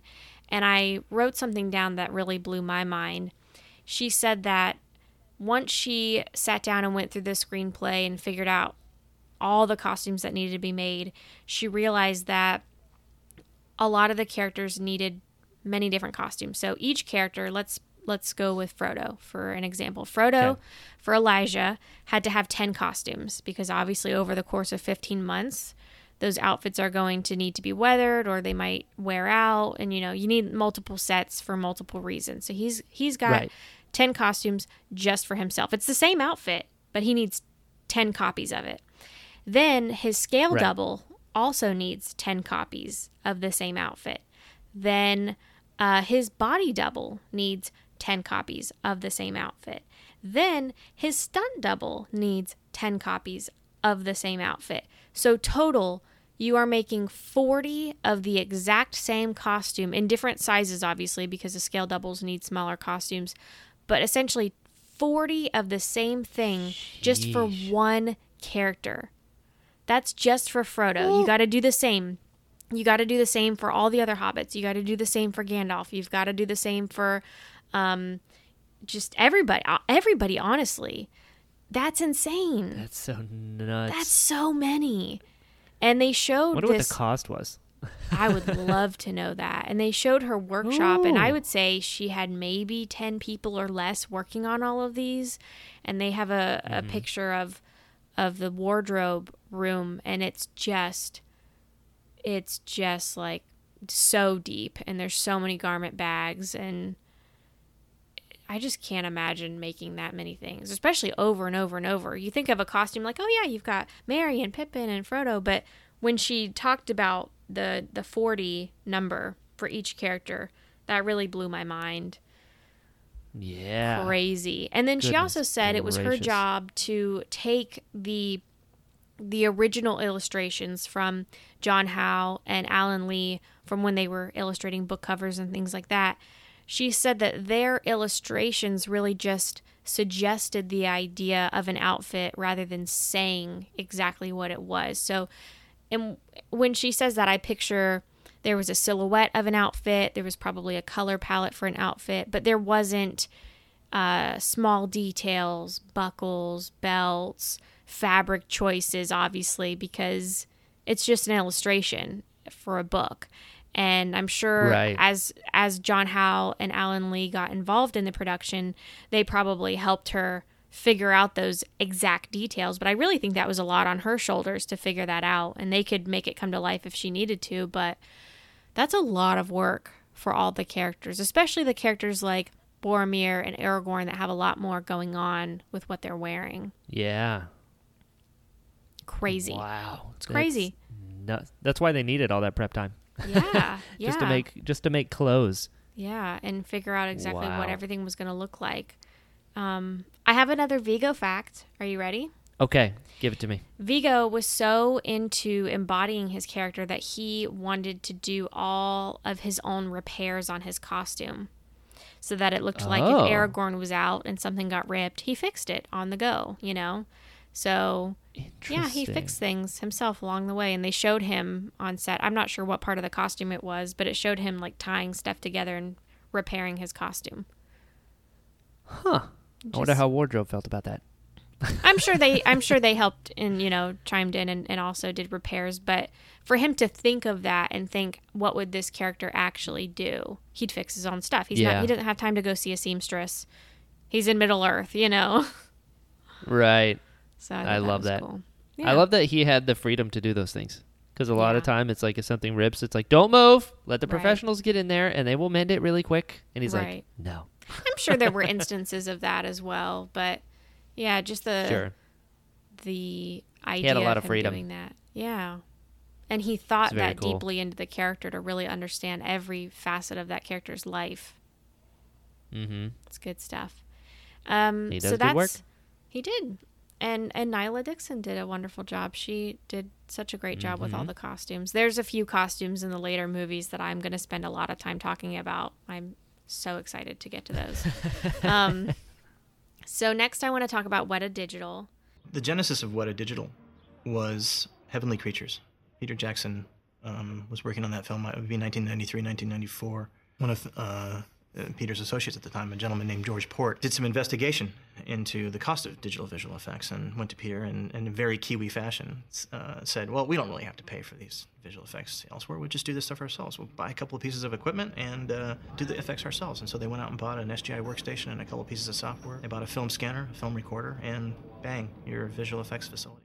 Like I mentioned a couple minutes ago, these movies were being made around the same time of the prequels, and it sounded like during the production, Rick McCallum actually came out and took a look at what they were doing. And if you're not a Star Wars person, Rick McCallum worked on the prequels and was very involved in the production of those movies. And so he came out to see what Weta Digital was doing. And then Peter Jackson and a couple of the other people from Weta went out to see what George Lucas and Rick McCallum were doing at Skywalker Ranch for the prequels. And they kind of learned a little bit from each other. And it sounded like Peter Jackson and his team really learned a lot about digital previs from Rick McCallum and George and everything that they were doing at Skywalker Ranch. And I thought that was really cool. That Makes they sense. were friendly enough to not be like, oh, well, we're competing with you or whatever. But just be like, hey, this is how we're doing it. And hey, oh, this is what we've done and this is better. And let's learn from each other and make this a much smoother and more efficient process. So I thought that was really neat. I agree.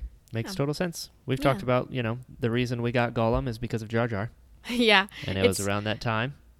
It's so funny. There's a part in the appendices where George goes, Gollum is going to be bigger than Jar Jar Binks. Yeah. I just think that's great. He was right. He was right. But it all started with Jar Jar. That's right. He's in the code. Yeah. I love it. So a lot of the environments were made digitally.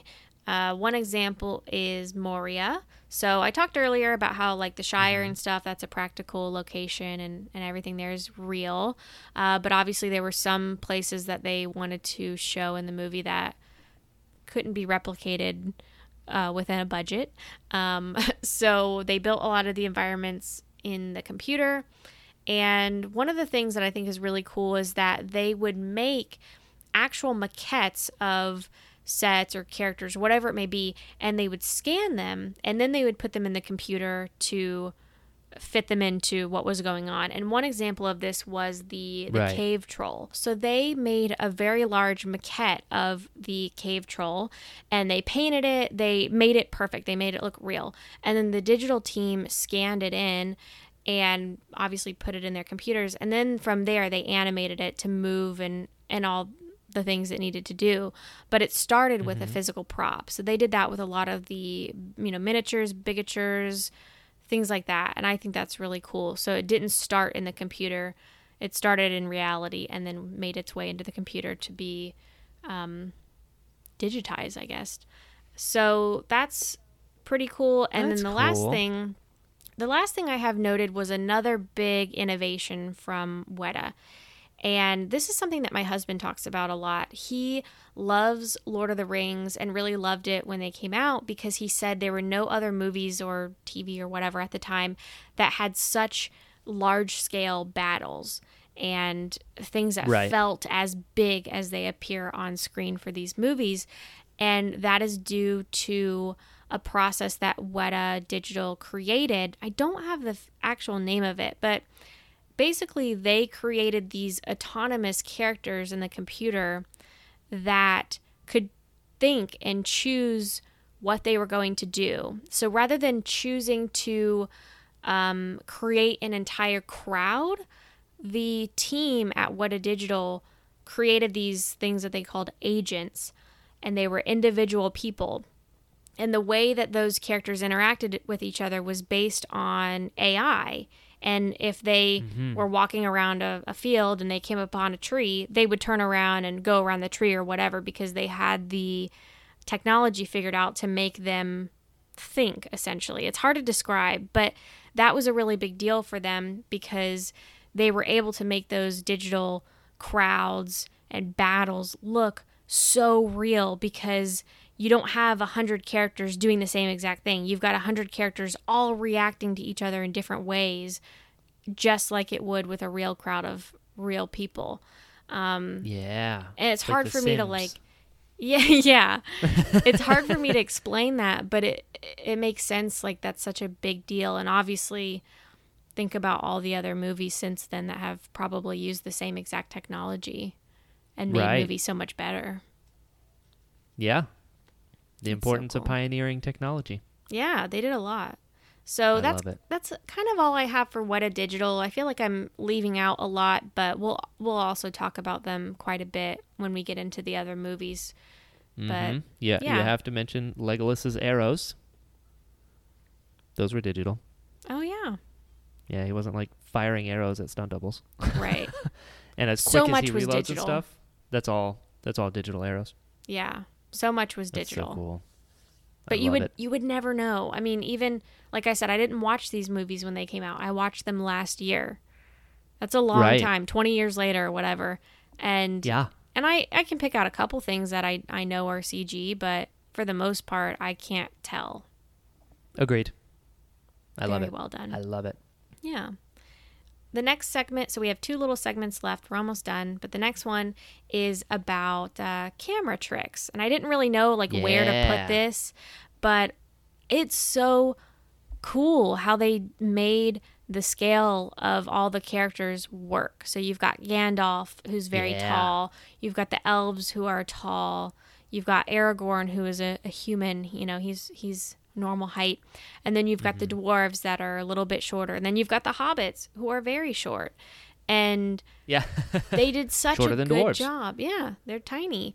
They did such a good job at figuring out all the different camera tricks and ways to make that scale believable on camera. So for close-ups and conversations with characters, they would do forced perspective, and one character would be closer to the camera, one would be further away to make them look like they were different sizes. But like we mentioned a little bit earlier, they also had scale doubles. So Gimli and all of the hobbits each had a scale double, and they had the same exact costume. And then in the case of the hobbits, they had these funny little masks that they would pull over their heads, and they would They're look scary. like they're very scary because they don't move. It's just a stagnant mask, but you can't tell Yep. because they only use them in like far away wide shots. So you Yep. just see like, oh yeah, their nose and their silhouette of their face is the same, and they've got like, you know, the same color skin, and they've got hair that is exactly the same. But the scale doubles would wear those. And then can you remind me of the guy that plays Gimli, his scale double? Brett Beatty. Brett.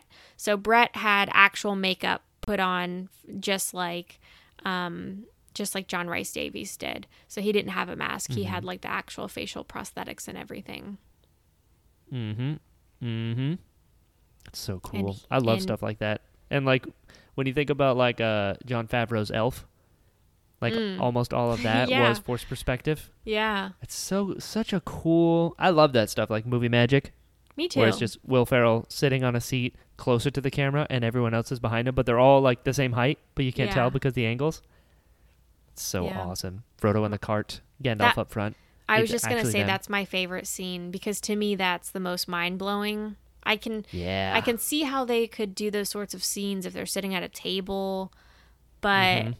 that one where they're in like the wagon blows my mind every time. And the eye lines, getting the eye lines correct Yeah. is pretty crazy to me. So and when you awesome. think about that, you have to think about all the multiple takes they have to do for the different versions. You've got to film Mhm. the forced perspective angle, but then you've also got to cut to where the scale double jumps into Gandalf's arms, but then you got to cut to Frodo's face, which is Elijah Wood, and then you got to show the wagon without Frodo in it, and it's a regular wagon, and then you cut to the wagon where you have the forced perspective deal, and that's a ton of work for Yeah. one moment. And think about how many moments there are where they had to do that. It's insane. It is insane. So I don't have a ton written down for that. I just think it's like really cool to note. And I did want I to agree. mention Kieran Shaw is the scale Yep. double for Frodo, and he is delightful. If you can ever watch the appendices, you're gonna want to watch the scenes with him in it because he's so adorable and just very funny. Oh yeah, he is a movie legend. Because Oh, if yeah. I'm not mistaken, his first movie was Indiana Jones. Oh yeah, you're right. Yeah. Mm-hmm. He was in that. Wow. He's in like literally everything. That's He cool. was in Narnia. I totally He was forgot in- about that. He was in Lord of the Rings. He was in. I'm pretty sure he was in Harry Potter. My favorite story was with him was there's this one about he can't swim, and he was in the boat with Viggo Oh my Mortensen gosh. when they I were wrote on the this river. down. Wait, I wrote this down and I forgot to tell it. You can tell the story.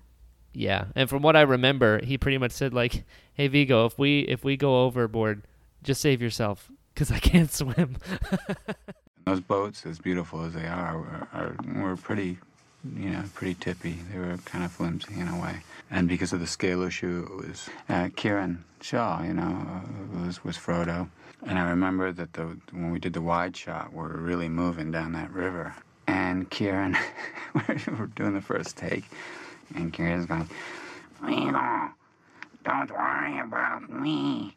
And I'm like, what do you mean? I'm trying to talk without moving my lips, because and he goes, "Well, if we flip over," I said, "We're not going to flip over." And he goes, "If we flip over, just save yourself. I can't swim." I said, "What?" I couldn't believe it. And then I got really nervous. Like if someone's watching you driving, you start overcoming. And I was like, every eddy now became fraught with, possibility. And after that take, I said, "You're kidding, right?" And he goes, "No, I'm even afraid to take a bath." I'm like, Jesus. I just realized I wrote all these notes in my phone, and I forgot some of them. That was one of them. The other thing I also wanted to mention that I forgot earlier, and I'll just stick it in here since I clearly forgot to mention it. Galadriel's eyes have different highlights than everybody else, and they wanted to make her look like extra ethereal and just just I don't even know what the word is, but different.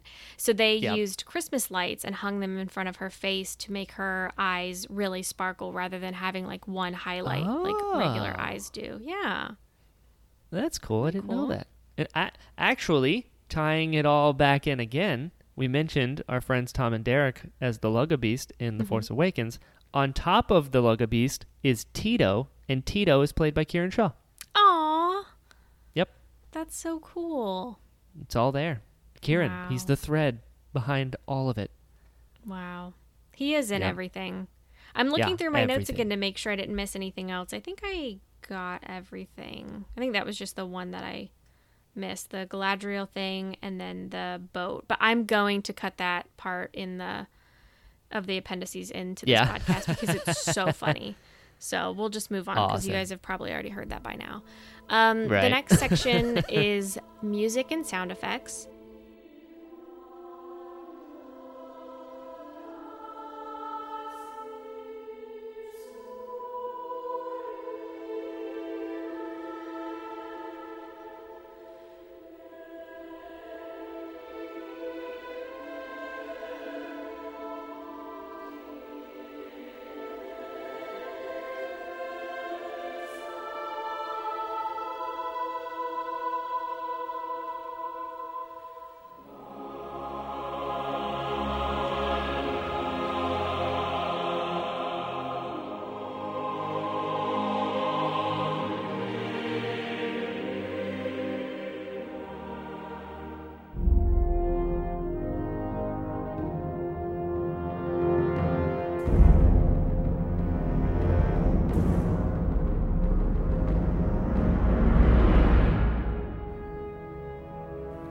I told Brian before we started recording, I said, I don't even know what to say about this because I'm not an expert in music. But right before we got on the call today, I found this really very well done fan-made documentary about the music of The Lord of the Rings.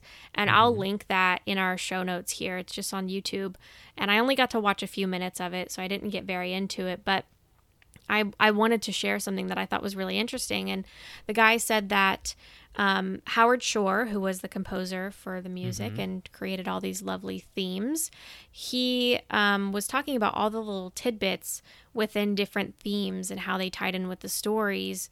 And one of the facts that he shared was for the motif of the Fellowship theme, there are 9 notes. And that represents the 9 characters of the Fellowship. And I'm just like, that is so cool. So much thought goes into it. And I don't know anything about music. I can't play it. I can't read it. But I just know that the soundtrack of these movies are the best it can be. Like, it's just so good. And the songs are so well done.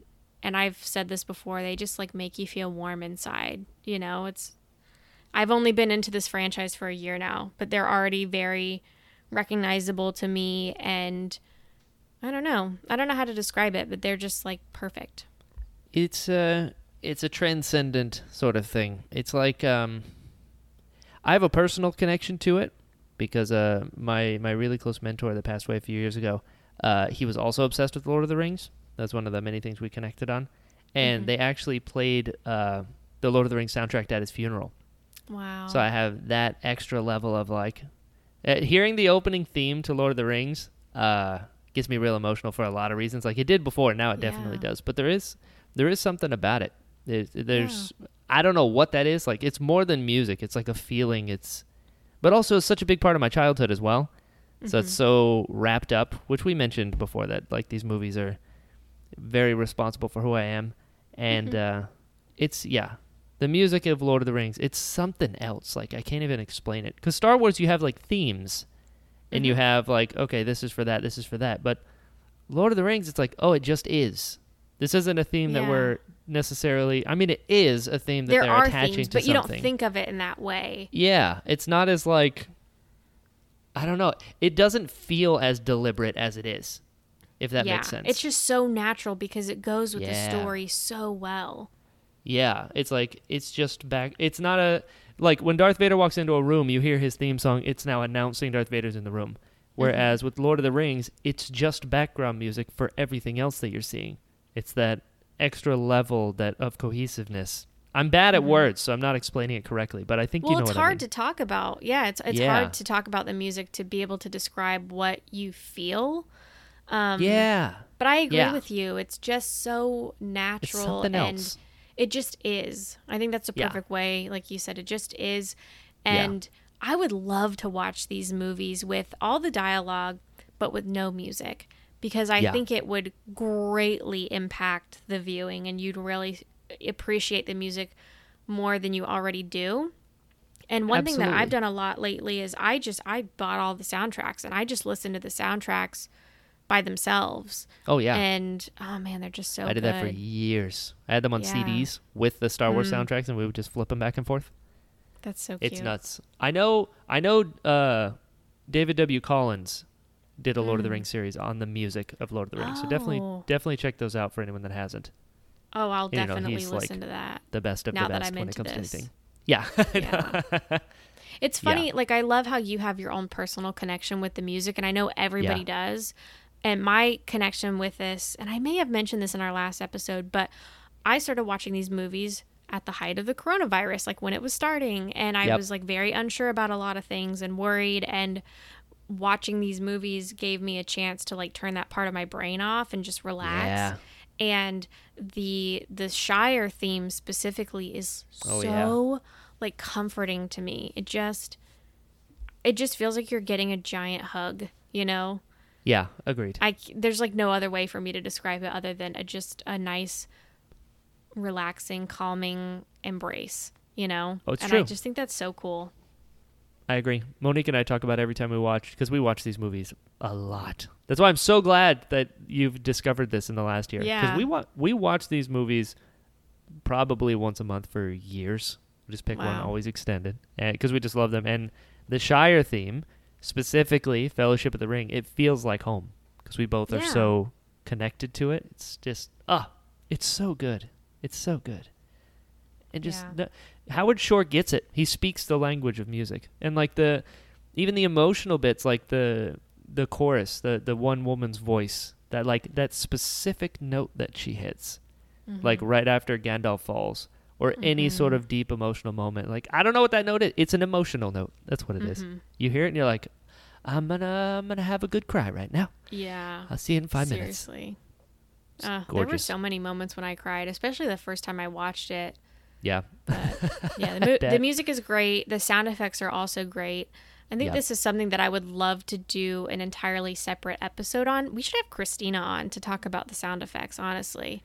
Oh, that's a good and how, idea. And we can kind of all do a little bit of research on how, the sound effects were made and stuff like that. But Yes. that's kind of all I had written for all of this. I have All one right. fun fact to share at the end. Okay. It just made my day when I realized this. Brian, you already know this fact because I was too excited to keep it from you. Oh, yeah. But for those of you who listen to the Dorky Diva show, you've probably heard me tell a story one time about the first Star Wars actor that I ever met was Jay Lagaya, who plays Captain Typho in the prequels, and he's just a lovely person. He was so nice when I met him. And he's from New Zealand, and I had watched the appendices probably 10 times before we decided to do this podcast.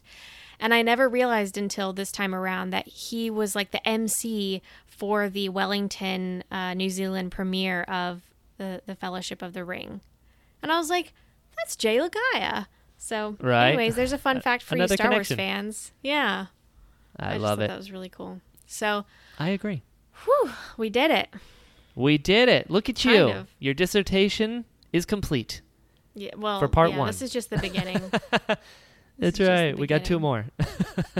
It's so fun, though, to learn about all these things, and I just really appreciate everything that these people have done for these movies. And like I said Agreed. earlier, so many of these people get no credit for their work. A lot of the work you don't even fully see on screen, but Yep. they're still doing it. It still makes a difference. It's so Absolutely. important. I love it. I agree. Do you feel like you learned a lot, or was a lot of this stuff that I you learned already a knew? ton. Yeah. I love this stuff.